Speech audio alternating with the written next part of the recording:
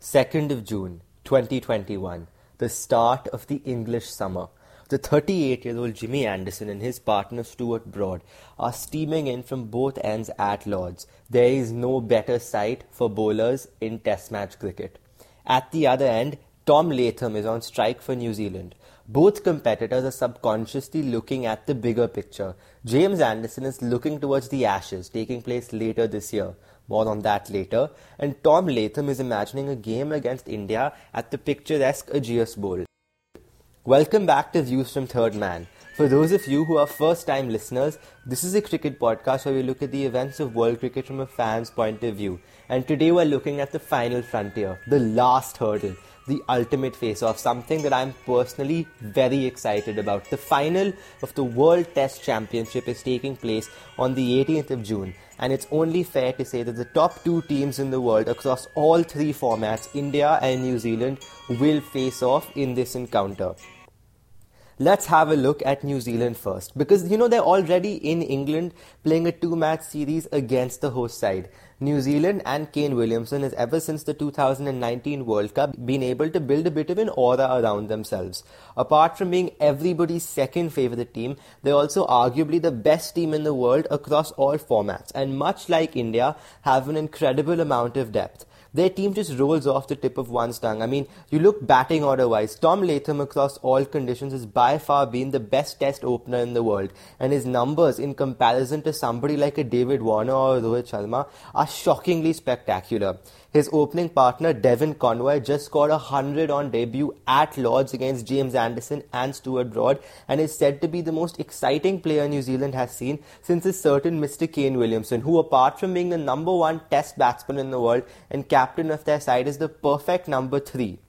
Ross Taylor then comes in for New Zealand at number 4. He's the perfect foil for somebody like a Kane Williamson because he's been around for a long time, and his experience at number 4 along with the solidity of Henry Nicholls at number 5 gives them a lot of solidity in the middle order, something a lot of teams don't have in difficult batting conditions.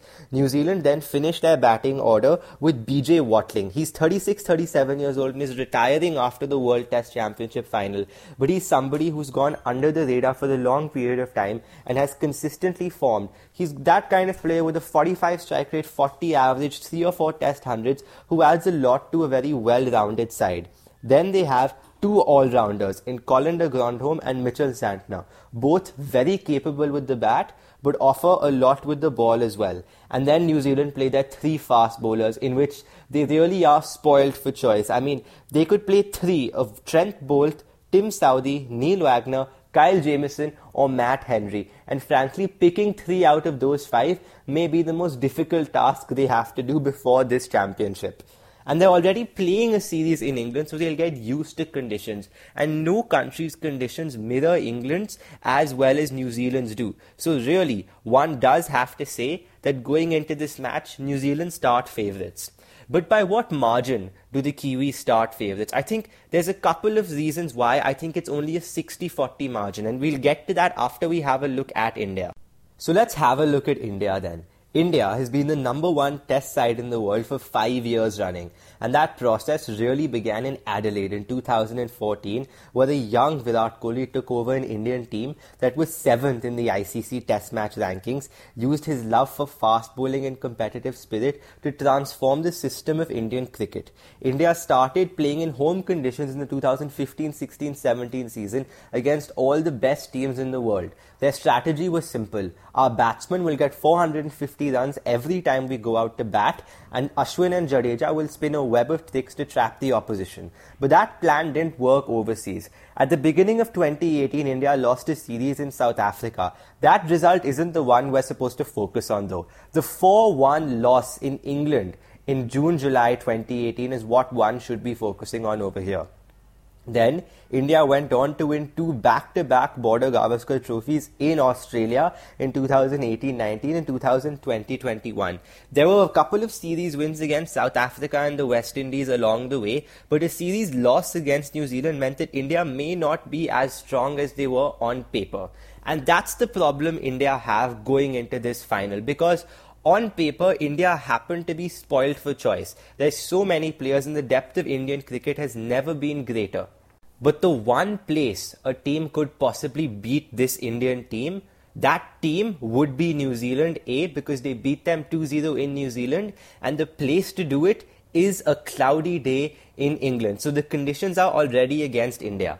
Given that that's the case, let's look at what their first 11 could look like. I think Rohit Sharma picks himself as the first opener. Let's just go through the 11 first and then assess the problems. Rohit Sharma picks himself as the first opener, and therefore we hit our first problem straight away. Who opens with him? Mayank Agarwal was in the form of his life in 2019, but that was over a year and a half ago. He had a good IPL in 2020, but ever since then his form has just been going downhill. There's a little bit of a downward spiral for Mayank Agarwal. Shubman Gill showed a lot of promise in Australia, but he's also tapered off a little bit. Out of the two, I'd still go with Mayank Agarwal simply because he's the more experienced player out of the two.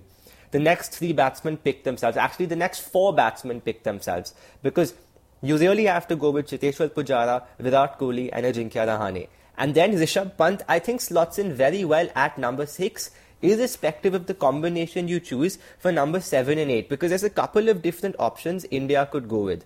You could either play somebody like a Ravindra Jadeja at number 7 and Shardul Thakur at 8. In case you want that seam bowling option, somebody to come in and swing the ball, get it to nip around a little bit in English conditions. Or you could go with a Hanuma Vihari, Ravichandran Ashwin combination. Vihari famously saved that test match for India in Sydney. Vihari and Ashwin both did actually.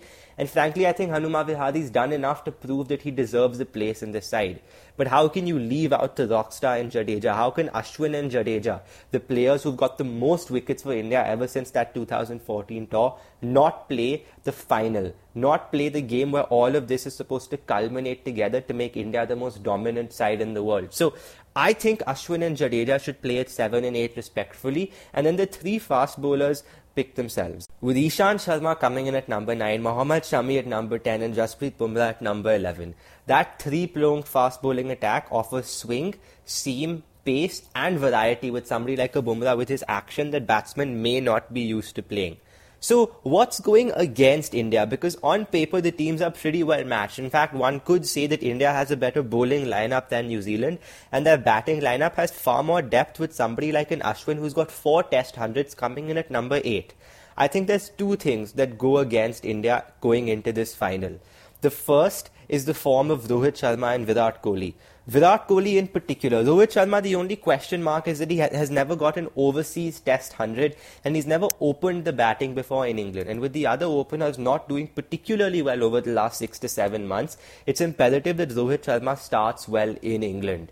But the big question is King Kohli. Virat Kohli hasn't got 100 since November of 2019, and that's a huge problem for India going into this final, because if there's one player who can single-handedly win a game for India in a big match situation, if there's one player who can turn the game around with one big score, you look down this Indian team and there's so many batsmen who are incredible. But the one player with that match-changing ability is Virat Kohli. He did it last time India were in England, where he made 600 runs in the entire series, coming back from that 2014, that tour where he only made about 140 runs. The one person who could single-handedly power India to this trophy may not be able to do it. So it's imperative that Virat Kohli tries his level best to get that 71st international 100, to match Ricky Ponting in the World Test Championship final, and Rohit Sharma gets that first overseas Test 100. If both of those two instances take place on that day, it's going to be a delight for Indian fans, but more importantly, India will finally win an ICC trophy after almost 8 years. That's another thing to look at actually. India haven't won an ICC trophy since 2014.